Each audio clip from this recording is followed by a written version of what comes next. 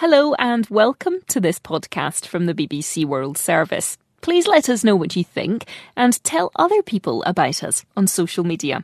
Podcasts from the BBC World Service are supported by advertising.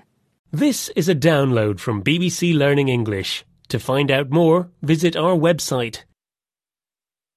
Hello and welcome to the English We Speak from BBC Learning English. I'm Feifei. And I'm Neil.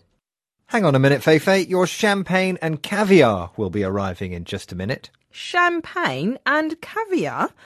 But we're recording a programme. Yes, and when we're finished, your Rolls-Royce will be arriving to take you back to the palace. Rolls-Royce?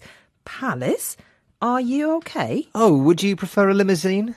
Right, Neil, what's going on? I'm giving you the royal treatment. Ah, I see. To give someone the royal treatment means to behave towards them as if they're very important. Exactly. It means to treat someone in the way a member of a royal family would expect.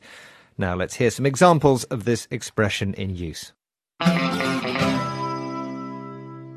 I met my boyfriend's parents for the first time last week, and they gave me the royal treatment.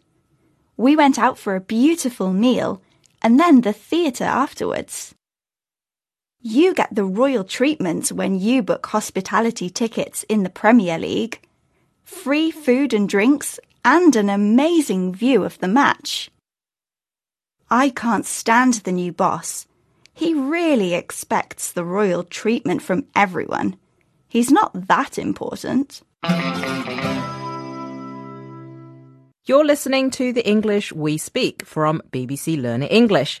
In this programme, we're marking Queen Elizabeth II's Platinum Jubilee. That's 70 years as British monarch, with a royal expression. If you give someone the royal treatment, you treat them very well, as if they were a king or a queen. Exactly.